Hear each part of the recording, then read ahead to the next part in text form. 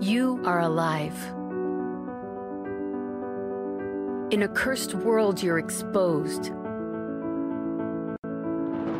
Exposed to heat, cold, gravity, disasters, evil, and thorns.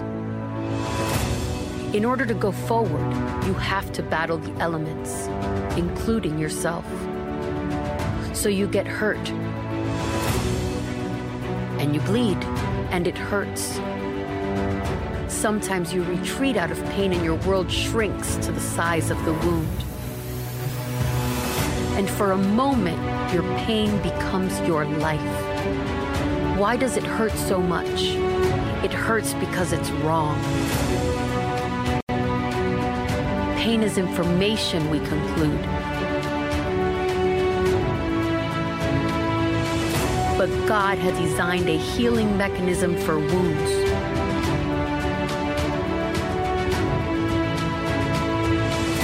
Pain will cease, open wounds will close, and a scar will replace both the pain and the wound. It'll bleed, it'll hurt, but certainly it'll pass. Hey, good morning, everybody. Come on now. Let me hear you. Good morning, everybody. Good morning. Good to see you in the house today. Happy Memorial Day weekend. I hope you have a fun, safe, planned weekend for all of us in church today that are at home and not at our lake houses or at the beach, right?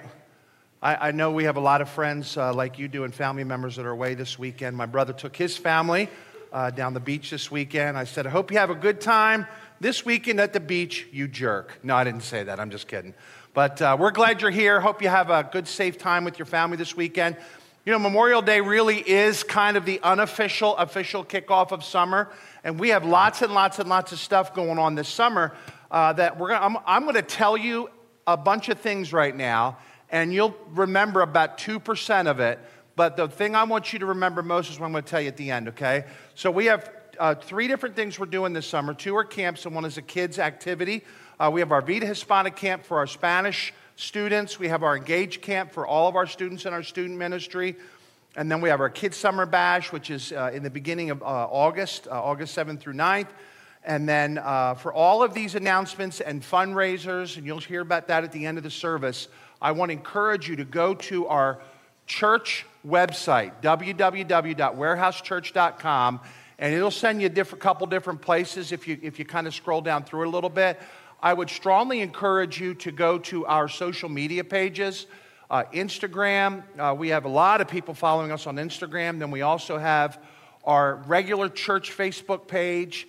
We have a prayer page that's private, if I could say that, all my P's in the lineup a little bit better. A private prayer page, okay, that you can go to and share your prayer requests with one another and for things that you'd like other people to be praying about.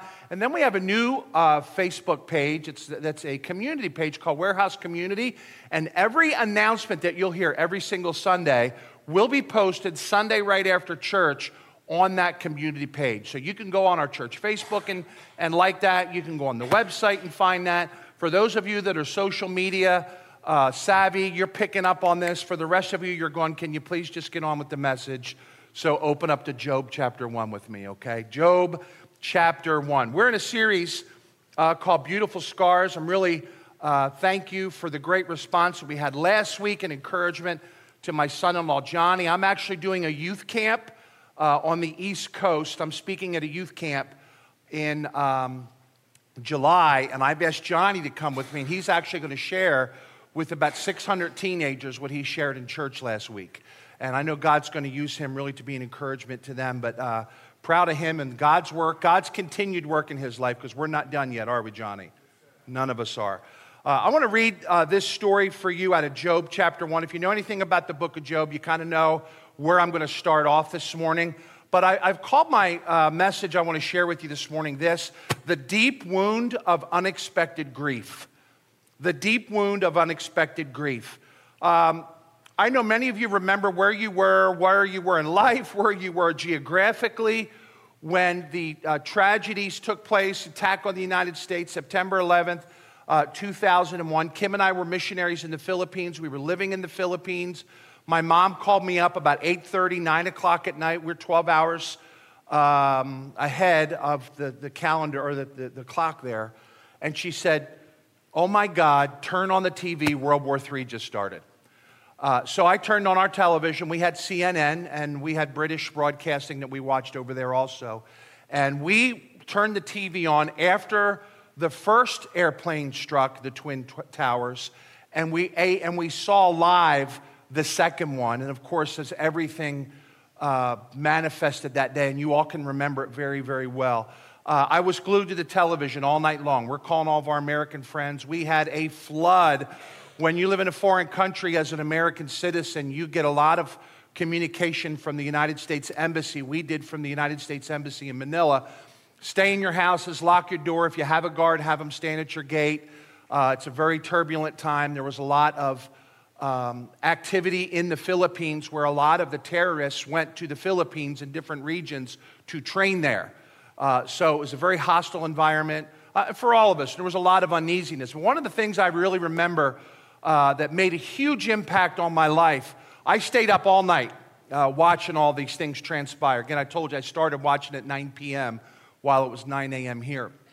And I remember the next day, early in the morning, watching one of the news shows, and one of the mothers or wives, I can't remember if she was a mom or a wife, of a husband that hadn't been found or a son that hadn't been found, but she knew, like he called her from the Twin Towers, "I can't get out of here, what am I going to do?" Of course, the Twin Towers both fell at different times. So she knew he was dead, but had no idea, if they were even going to be able to find his remains.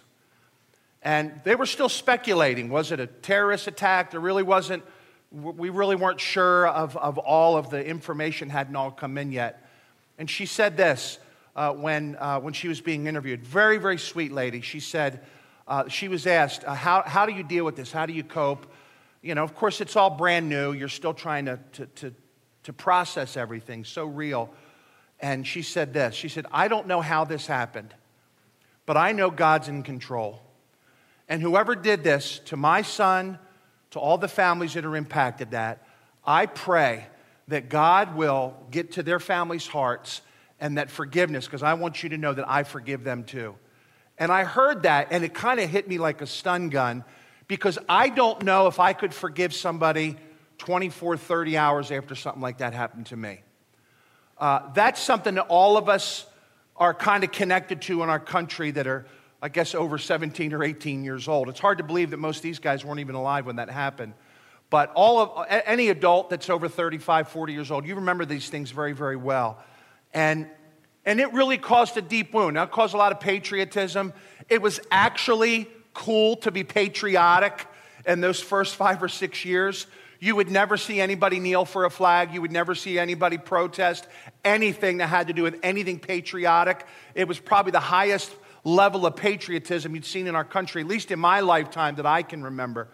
But it certainly was a time of deep, deep grief for so many people that knew those families and just felt the pain of our country at that time. And when you have, there's folks, Johnny shared a little bit of his grief that he experienced when his mom passed when he was a young man. Maybe you've experienced unexpected death in your family. Maybe you've experienced personal tragedy of some kind in your life. And all of us go through different times in our lives where we carry unexpected grief. This happened to a man named Job. And the interesting part of what happened to Job was what preceded all of the tragedy that took place in his life. And as I read through this early on in this passage, I want you to kind of take note of Job's character that's spoken of in this passage of Scripture, Job's relationship with God and his reputation. God's word says this in Job chapter 1. In the land of Uz, there lived a man whose name was Job. This man was blameless and upright. He feared God and he shunned evil. He had 7 sons, 3 daughters, and he owned 7,000 sheep, 3,000 camels, 500 yoke of oxen, 500 donkeys, and a large number of servants. He was the greatest man among all people of the East. When you read it through the Bible, of course, you understand it's a few thousand years ago when it took place, when these things were written. And it talks about how much sheep and oxen and camels, and you go, okay, they were farmers. No, really, this is what his bank account was. This speaks into he was a very rich man. You didn't have an ATM card or a relationship with a bank. All your possessions were usually livestock or gold, and he had this much livestock. And what the Bible is teaching us here is that Job was a very, very rich man, but he was also a man of high moral character, integrity, loved his kids, was blameless before God, shunned evil, stayed away from bad stuff, stayed to good stuff. So he had a really good reputation, not only in his community, but with the Lord. The Bible says his sons used to hold feasts, verse number 4, in their homes on their birthdays, and they would invite their 3 sisters to eat and drink with them. When the period of feasting had run its course, Job would make arrangements for them to be purified. Early in the morning, he would sacrifice a burnt offering for each of them, thinking, perhaps my children have sinned and cursed God in their hearts. This was Job's regular custom. So Job was so caring about not only his walk with the Lord, but his children's walk with the Lord, that after they would have a feast of some kind or a party, just to be really frank, Job would go out the next morning when they kind of had their early morning, I'm feeling a little tired after last night time, and he would have a sacrifice. He would kill an animal, burn it, and pray to God that God would forgive his kids for whatever they did the night before. Okay, that's how serious he was about his relationship with God. One day, verse number 6, the angels came to present themselves before the Lord, and Satan also came with them. You say, why did Satan come to the Lord? Well, we read in the New Testament, too, that Satan goes before God as our accuser, and he will go to God and say, hey, listen, look what Ed did. Look what Mary Ann did. Look what Kim did. Look what Kevin did. And he'll speak into God's ear about the things that he sees in us to accuse us. But Jesus Christ, our high priest, our intercessor, will stand and speak for us on our behalf, the Bible teaches us. So Satan goes before the Lord, and the Lord said to Satan, where did you come from? And Satan answered the Lord, I've been roaming the earth, and which is really prophetic, because in 1 Peter it teaches us that Satan walks around the earth like a roaring lion seeking whom he may devour. So he was roaming the earth, seeking whom he may devour. Then the Lord said to Satan, have you considered my servant Job? There is no one on earth like him. He is blameless, he's upright, and a man who fears God and shuns evil. Does Job fear God for nothing? Satan replied. Have you not put a hedge around him and his household and everything he has? You bless the work of his hands so that his flocks and herds are spread throughout the land. But now stretch out your hand and strike everything that he has, and he will surely curse you to your face. The Lord said to Satan, very well then, everything he has is in your power, but on the man himself do not lay a finger. Then Satan went out from the presence of the Lord. And then one day when Job's sons and daughters were feasting and drinking wine at the oldest brother's house, a messenger came to Job and said, the oxen were plowing and the donkeys were grazing nearby, and the Sabeans attacked and made off with all of them, stole all of his stuff. He was no longer rich anymore. They put the servants on the sword, and I'm the only one who has escaped to tell you. So he killed his servants and all of his livestock. While he was still speaking, another messenger came to Job and said, the fire of God fell from heaven and burned up all the sheep and the servants. I am the only one escaping to tell you. While he was still speaking, another messenger came to him and said, the Chaldeans formed 3 raiding parties and swept down on your camels, made off with them. They put the servants to the sword. I'm the only one who has escaped to tell you. While he was still speaking, like bad news and bad news and bad news keeps coming at him, a 4th servant came up to him and said, another messenger, your sons and daughters were feasting and drinking wine at the oldest brother's house, when suddenly a mighty wind swept in from a desert and struck the 4 corners of the house. It collapsed on them, and they are all dead. And I'm the only one who has escaped to tell you. At this, Job got up, tore his robe, shaved his head, and then fell on the ground in worship and said, naked I came from my mother's womb, and naked I will depart. The Lord gave, and the Lord has taken away. May the name of the Lord be praised. And listen to this verse, a great verse to underline. In all of this, the 4 bad news things, all of his riches are gone, all of his children swept away in one moment. Job did not sin by charging God with any wrongdoing. Let me share with you a couple facts about dealing with bigger than life pain. The first thing is this. Satan's aim or Satan's goal in all of our lives is to destroy us and to destroy our joy in the Lord. When God talks through his word that Satan is our enemy, we see different things where enemies will come and have a treaty together. Many times around Memorial Day, I think during the summer, if I'm not mistaken, is either the 70th or the 75th anniversary of the Normandy Beach invasion. There's another big anniversary coming from Hiroshima and Nagasaki when Americans bombed those two cities.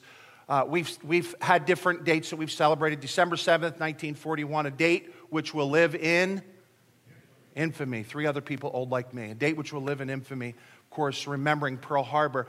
And then years and years later, you see the leaders of those two countries will come together, shake hands, put a memorial up. And man, if you could just imagine that years and years ago when this war was happening, that something like that would take place. It really doesn't even make sense. Satan's not an enemy that at some time we'll create a treaty with. He is the enemy from us, from the day that God created man to the day that he gets thrown into the lake of fire. He hates us. He hates our families. He hates our church. He tries to make things look really, really good to do this, to distract our attention from God. He used this tactic going all the way back to the book of Genesis when he said to Adam and Eve, hey, did God really say that you can't eat fruit from that tree?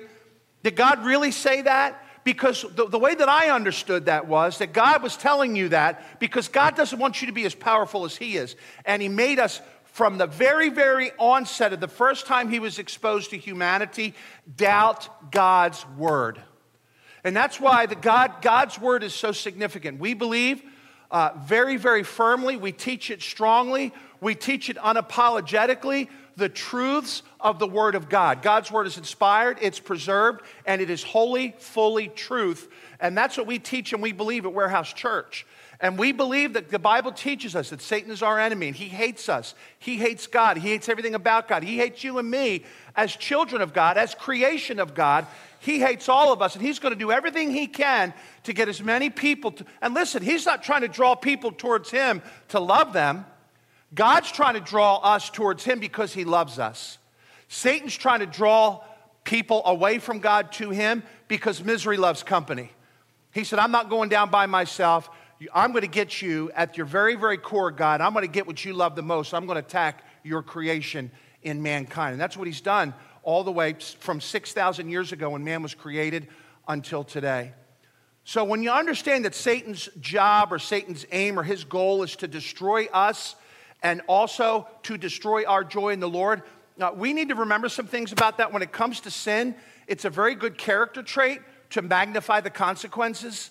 God told Adam and Eve, the day that you eat this fruit, you're going to die. Now, God didn't say, because Eve said this to the serpent, that we can't even touch it. And I like that Eve felt that way, that she was that afraid about it, was communicating that. Some people think she was being dishonest. I think she was just being really, really careful. The day that you touch it, you're going to die. And Satan says, no, you're not going to die. That's not what's going to happen to you.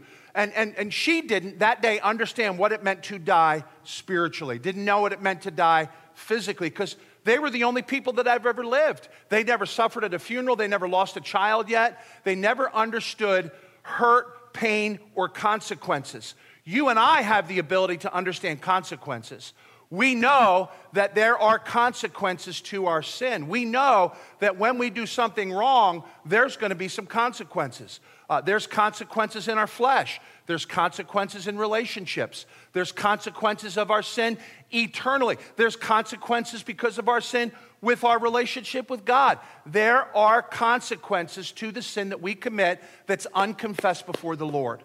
Okay? And when we understand that those consequences are real, man, that's a great character quality to kind of carry in your life. Even for simple things like speeding. You know, I mean, all of us speed sometimes. Maybe you never, ever, ever speed. You are a ninja driver, and I totally respect you. But we all get in a hurry sometimes. I come up 15th Street. When I first moved to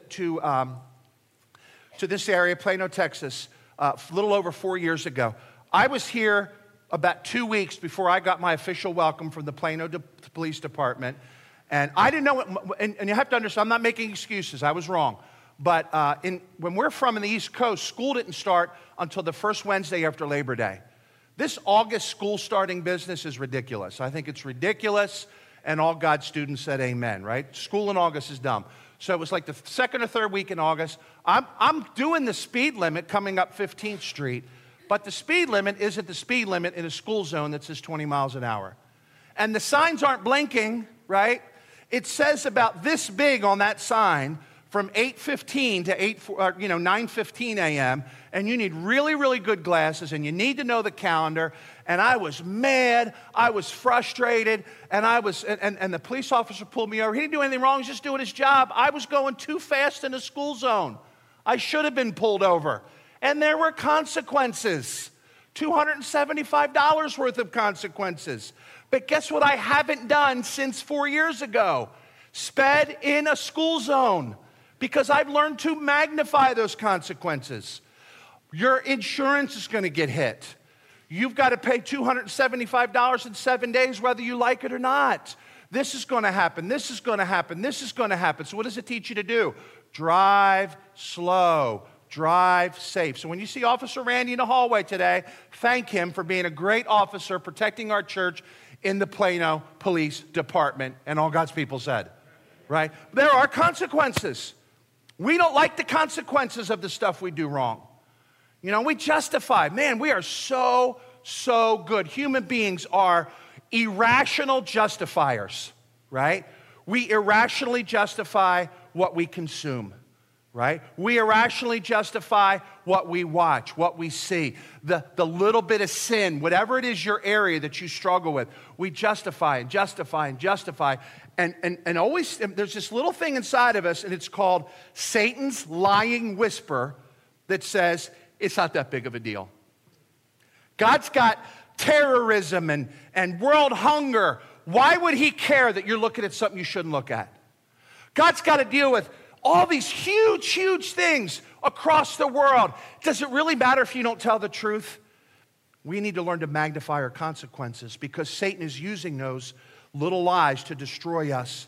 But here's the thing, when bigger than life grief happens in our life, when you see that Satan's aim is to destroy us and our joy in the Lord, Satan is always aware of the end game. He has come to seek, to kill, and to destroy. He wants to do that to you personally. And if you think about all the things that God set forth in his word that are very near and dear to him, mankind, the family, the church, those are three things that we see daily being attacked in our culture and our society today. Family values aren't the same as they were maybe 40, 50 years ago or even 6,000 years ago when God created the heavens and the earth, right? We see that Satan is very, very aware. When Satan tempted Adam and Eve, he knew they were going to die spiritually that day. He made that sin look really, really good, really, really appealing. He knew exactly what he was trying to do that day because he knew the end game. Satan thought that if God would let him hurt or attack Job, that Job was going to curse God and he was going to turn his back on God. And we read in that verse earlier where it says, in everything that happened to Job, Job did not sin by blaming God for all the stuff that happened to him. Here's the second thing about bigger than life pain. God's goal or aim in our lives is to magnify his worth in our lives. To magnify his worth in our lives. I've read it. I can't validate it with and you've heard this also, I'm sure, with a source this morning. But I've read and I've heard that the Sunday after the tragedy took place on 9/11/2001 was the highest percentage attended church day in the history of the United States of America. You've probably heard things like that. Everybody went to church the week after. Whatever denomination it was, whatever it was, people went to church. Why? They were looking for comfort. They were looking for answers. They were looking for peace. They were searching for significance, right? If you've ever been to a funeral, you do what I do at every funeral. I consider my own mortality. Even if I'm just doing a funeral for somebody that's 95 or 100 years old. You know, when you're 52 years old, 95 or 100 years old isn't that far away as it used to be, you know? And the older you get, the more aware we become of our mortality. And when you go to a funeral, it just kind of, boom, hits you right in the face. Like, man, this is going to be me someday. I got to make my days count. But God's aim in our lives is to magnify his worth. And sometimes we see that. Sometimes we understand, man, God's doing something in my life. But I want to tell you, it's a lot easier to recognize God's work in your life looking in the rearview mirror than dealing with it in present consequences. Because life hurts. Life is hard. If you've been betrayed or hurt or lied to or something awful like this that's happened in Job's life has happened to you, and you're in the middle of it right now, falling down on your face and worshiping God is really not the first thing that many of us feel like doing when we're going through those things. Because it's hard. But in all of this, God was trying to magnify, now think about this, God was trying to magnify his worth to Job personally, with Job's personal relationship with him. If you read the end of the book of Job, Job goes through all kind of stuff. His wife says, curse God and die. His buddies say, curse God and die.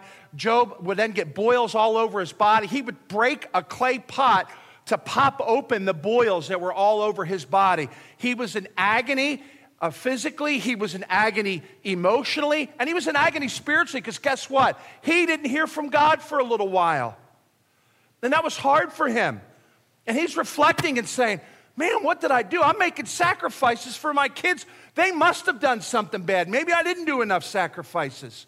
What have I done in my life that God would take everything that I own and take all my kids? And his wife said that to him, and his buddy said that to him. And at the end of the book of Job, you're like, okay, redemption. What a great story. God gave Job even more. Gave Job more possessions, gave him kids again, gave him family again, restored him, and all those different things. But Job still lived with. He didn't go back and erase his memory. Job remembered what it was like to bury 10 children. He carried that with him his whole life. But God's goal in Job's life, when it was hard as hard can be, and when God gave him blessing at the end of his life, wasn't to lift up Job. It was to lift up himself and glorify himself. You say, why would God do that? You see, Jesus even said this. There's a story back in the Old Testament where people got bit by snakes for being bad. If Moses lifted up this serpent, Aaron lifted up the serpent. All they had to do is look at this serpent. If they looked at the serpent, they would be healed. And then in the book of John, it says, even as Moses lifted up the serpent, and people would look up at that serpent, and they would be healed from that snake bite. The Bible says that the Son of Man came to be lifted up. And if we look at him, if we look to him, Jesus, the author and the finisher of our faith, we will be healed what? Spiritually. Our sins will be forgiven. And why did God do that? To magnify his value in our lives. Why would he allow his son to die? To show us the level and the depth of his love toward us. Here's the third thing. And there's just some things in the Bible that it's okay that we don't understand. It really is. God did give Satan limited power. You say, why would he do that? I don't know. I'm okay that I don't know that. I wish I was like some mega theologian that could go back and, well, let me give you these 17 books that you can read, chapter and verse, and maybe they'll help you to understand it more. There's just some things, and the Bible says this, his ways are higher than our ways, and understanding him sometimes is beyond us. And I don't know about you, but I've got a bunch of questions when I get to heaven. Does anybody have any questions for God when they get to heaven? Honestly, I've got a couple questions for him. God, why 4 daughters? Why a girls' dormitory, right? God, why? And I'm just joking, because I feel like I'm one of the most blessed men in the world. I love my kids. They're amazing, godly girls. We have great son-in-laws, the best grandkids in the world, and it's all because of the incredible wife that God's blessed me with. But to be honest with you, I have some hard why questions too. God, why did this happen? God, why are we going through this trial? Why are we going through this trial? We're trying to do what's right. Why is it hard? And sometimes when things are hard, it just doesn't make sense. God does give Satan some limited power, but I want you to understand something this morning. But not all suffering comes from Satan. I've heard people say this before, and I don't say this to disrespect or talk down about you, but every trial and every difficulty that you endure in your life, just because Satan did what he did to Job, doesn't mean that Satan's doing something awful in your life. The book of James tells us that the trying of our faith works patience, right? So we're going to be tested, and we're going to be tempted. The book of James tells us. Now, the good part of being tested and tempted is this. That is an evidence of your relationship with God. It's an evidence of your relationship with God. But to be very blunt with you, sometimes it's hard to see the difference between tests and tempts, if I could say it that way.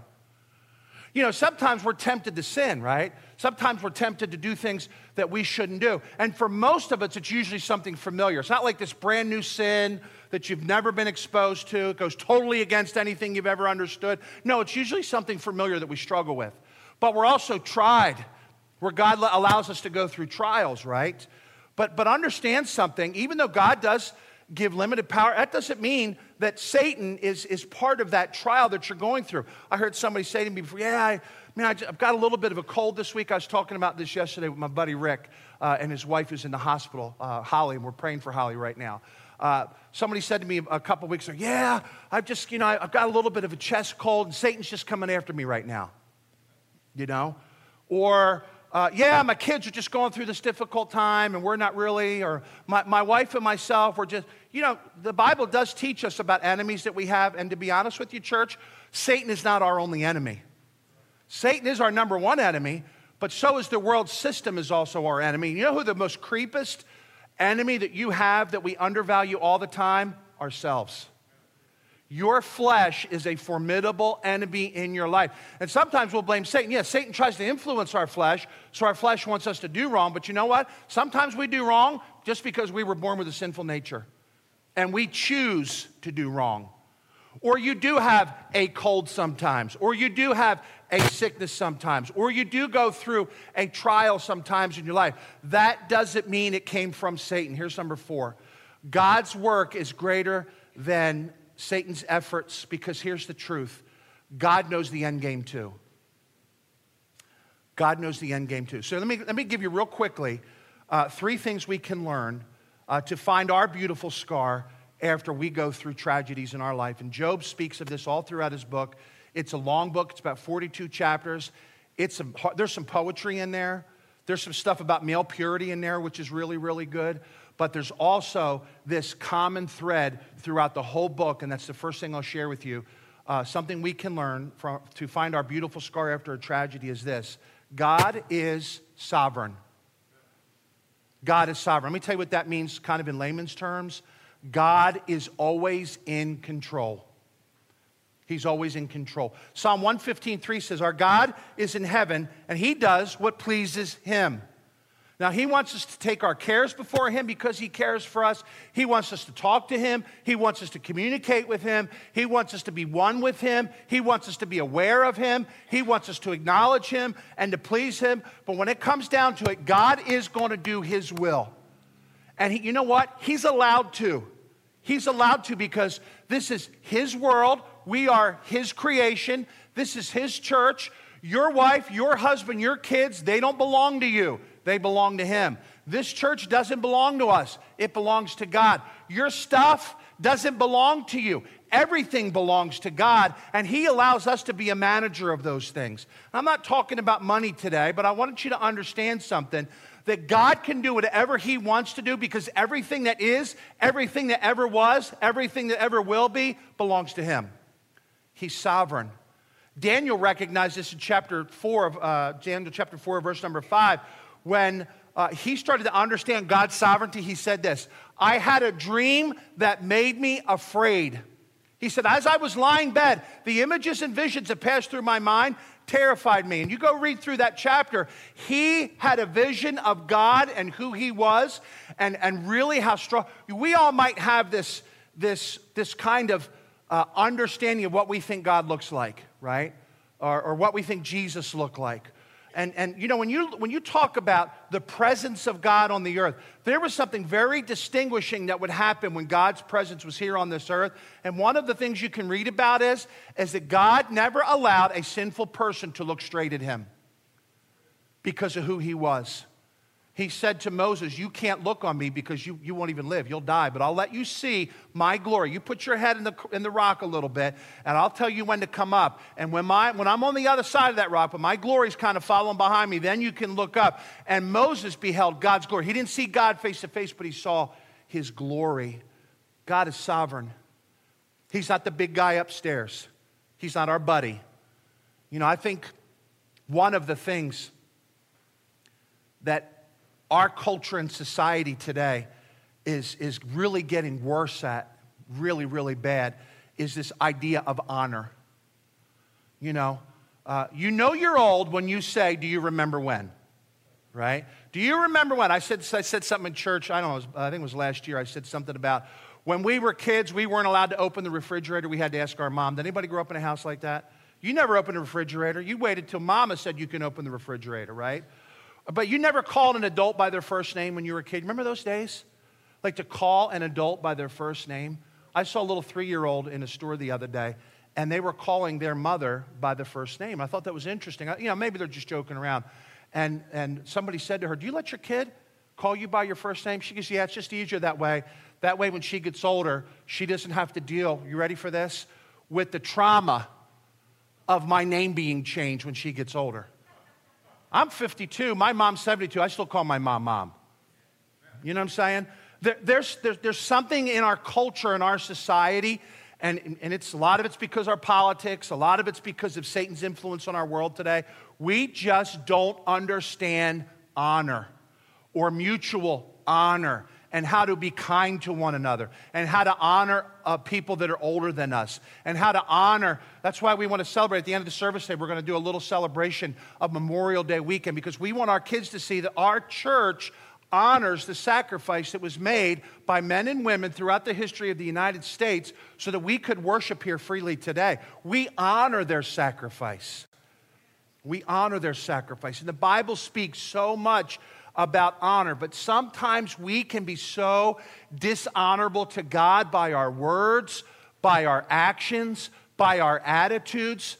But I want to share this with you as we think about this. The second thing, when it comes to making our wounds into a beautiful scar, and this is just being super duper real and transparent. Number 2, it's okay to be honest with God about your emotions. It's okay. If you look at what Job did, Job shaved his head, put on the clothes that a mourner would wear. We're identified by the clothes where I got a shirt that says USA on there today. And I like it because it matches my sneakers and it's Memorial Day weekend. And it's kind of a joke in our family. When we used to live in Allen, there was a street near us called USA Circle or something, or Boulevard.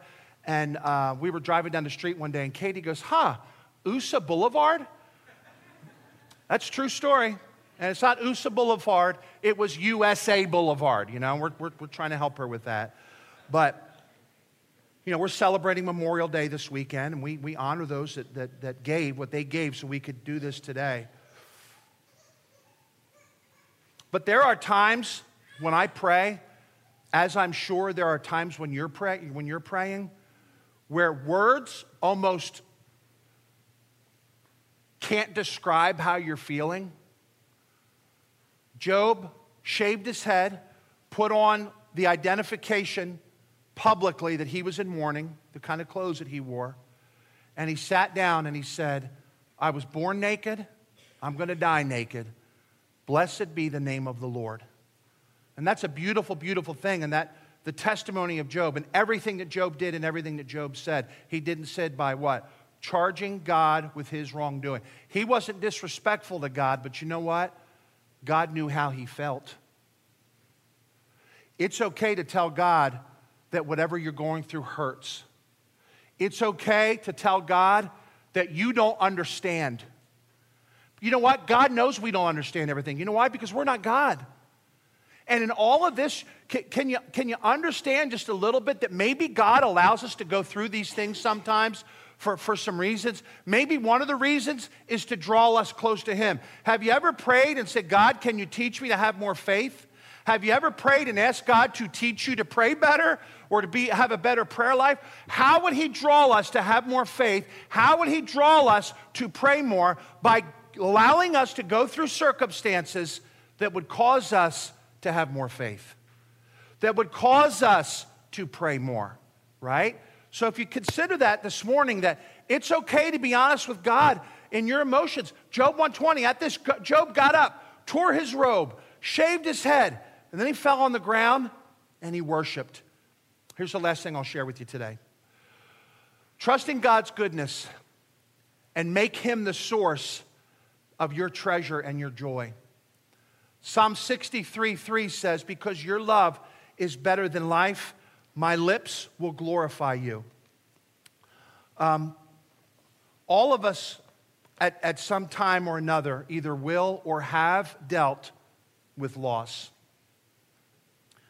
I think sometimes when we read the Bible, we can kind of read it from this idea of it's a good lesson, or it's poetry or prose, or there's just a good moral kind of a thing that we can pull out of these stories, right, from the Old Testament. But I believe the Bible, and I believe the Bible teaches us this, and faith makes me believe this too, that the Bible is a very literal book. And the story of creation isn't just something that's a fable. That really happened. God created the heavens and the earth, and he created the heavens and earth in 6 days. And on the seventh day, God rested. God had two kids that he created, Adam and Eve, and they sinned. And wherefore, because of one man, sin entered into the world, and death by sin, and so death passes upon all men, for all have sinned. This story about Job isn't some fable that people conjured up to teach us a moral lesson. This man and his wife had 10 kids die in one day. I don't, and I pray I never have to understand that kind of grief. Some of you understand that a little bit, or maybe even to that magnitude. When you've gone through or will go through times like that, to think about worshiping, it just doesn't make a whole lot of sense. But we can trust in God's goodness when we make him the source of our treasure and joy. Last week, Kim and I celebrate our 34th wedding anniversary, and I'm very, very blessed with a very, very just amazing wife. She's my buddy, she's my best friend, and we enjoy our life together. I've had to learn that my joy in my life doesn't come from Kim. That's hard, because selfishly, I want more. I want her to do more for me. I want this, I want that, because all of us are very, very selfish individuals at some level or another, aren't we? And there are times where I would want her to be the source of my joy. And frankly, I've done this more to her than she's done to me, but we've disappointed each other. And if we are the only source of each other's joy in our lives, we're going to be very disappointed people. I love my kids. I've got great kids. My 4 girls are amazing, creative, beautiful, kind. They got a little bit of spunk to them, a little bit of Philly attitude. I love that about them. They're real, they're normal. My kids are very, very normal, non-perfect kids, okay? But my kids have let me down a little bit. And I don't want them to feel bad. Don't come up to me after church and say, Dad, I'm really, really sorry. I'm not saying it for that reason. But if my whole joy in my life is only wrapped up in my kids' lives to the point where I vicariously have to live through their accomplishments for my life satisfaction, your joy tank is going to be very empty. Your job, your stuff that you do, your house, your cars, all of these possessions that Job had in his life was gone. But you know what Satan couldn't take away from him? The true source of his joy, and that was his relationship with our Heavenly Father. I don't ever want to be tested like that. I don't want to be tried like that. I hope Satan doesn't use me as a moving target like that. But I pray that I can live a life, and I pray that you can live a life that when you do go through these bigger than life tragedies, because we all do, you won't lean into how can I be happy without kids? How can I be happy without my house? How can I be happy without my stuff? How can I be happy when my marriage isn't going the way that I want it to all the time? Don't make others the source of your joy. Make God the source of your joy. And you know what you'll find? There's something that was like an enlightening moment I had a few years ago. When I love God more than I love my wife and kids, I actually love my wife and kids more than I did before. That doesn't even make sense, does it? But when you put God at his proper place in your life, You'll learn to love your wife and your children and your grandkids and have perspective of your stuff differently than you did before. I want to invite you to bow your heads with me in prayer as Clint begins to play. And I just appreciate him and his sweet wife and the work that they do with our worship ministry and their commitment to the Lord and our church. For those of you that serve and help with life groups and help with our kids and give faithfully and whatever it is that God has led you to do, we thank you for that. And I just want to pray for you this morning that you would learn how to make God the true source of your joy. If you're going through something bigger than life that's really hard right now, we'll pray with you. We'll pray for you. We'll walk alongside of that with you. But we may never understand the depth of pain that you're going through. But I do know this, that God's love for you is greater than that pain that's in your heart this morning. You say, you don't know I don't know what you're going through. And I don't devalue what it is that you're going through. I just hope that you'll put a high, high value on your relationship with God. And maybe this morning maybe a verse that can be an encouragement to you that you can apply to your life this morning would be this. Seek first the kingdom of God and His righteousness. Seek first the kingdom of God. If you seek God and His righteousness, yet there's no insurance policy that says pain and tragedy will never happen in your life. But I guarantee you something this morning, and I know many people who I look at as we're praying this morning, who I've talked to personally, prayed with, watched, stood with during tragic times in their life. They can speak, even during tragedy, of God's goodness. That's what God wants you to see, His goodness through this. It's going to leave a scar sometimes, a scar that you may carry the rest of your life. I've got scars. I shared them with you. They're very, very real. But I know the author and the finisher of my faith. I know who's sovereign. We know who's in control. We know who's greater than the evil influence in the world, and that's God. And He loves us, and He wants to forgive us, and He wants you to make Him number one in your life. Father, teach us this morning. Help us to understand that we need to seek You, Your kingdom, Your righteousness, and at that point, that's when all of these things will be added unto us. So give us Your grace. Lord, for a man or woman in this room that may be hurting because of relational stuff, God, give them Your peace this morning. For a man or a woman in this room this morning that may be in pain because of self-inflicted injuries, where they've messed up, I pray that they would seek Your forgiveness and that You would restore them and put them back on that road to recovery from that area where they struggle. I pray for marriages that are broken or even severed or even just in pain this morning, Lord, that You would heal those marriages. I pray for parents that may be carrying wounds of their kids that I can really relate to that part of the story where Job got up and made sacrifices because he knew his kids weren't maybe doing the right thing the night before. That's a pain that most parents are very familiar with, Lord. And I pray that brokenhearted parent will have peace this morning and rest and find peace in You. All of us hurt, but we have a God who cares. Help us to rest in You this morning. Just before we close out, if you would just say, hey, Ed, going through some of the stuff you're talking to about today, don't want to be specific, but I have some hurt in my life that I need healing from. Would you pray for me? If you're like that today, just lift up your hand real quick. Just put your hand up real quick. God bless you. Father, heal broken hearts and set captives free. We love You and we thank You. In Jesus' name we pray. And all God's people said, amen. We had someone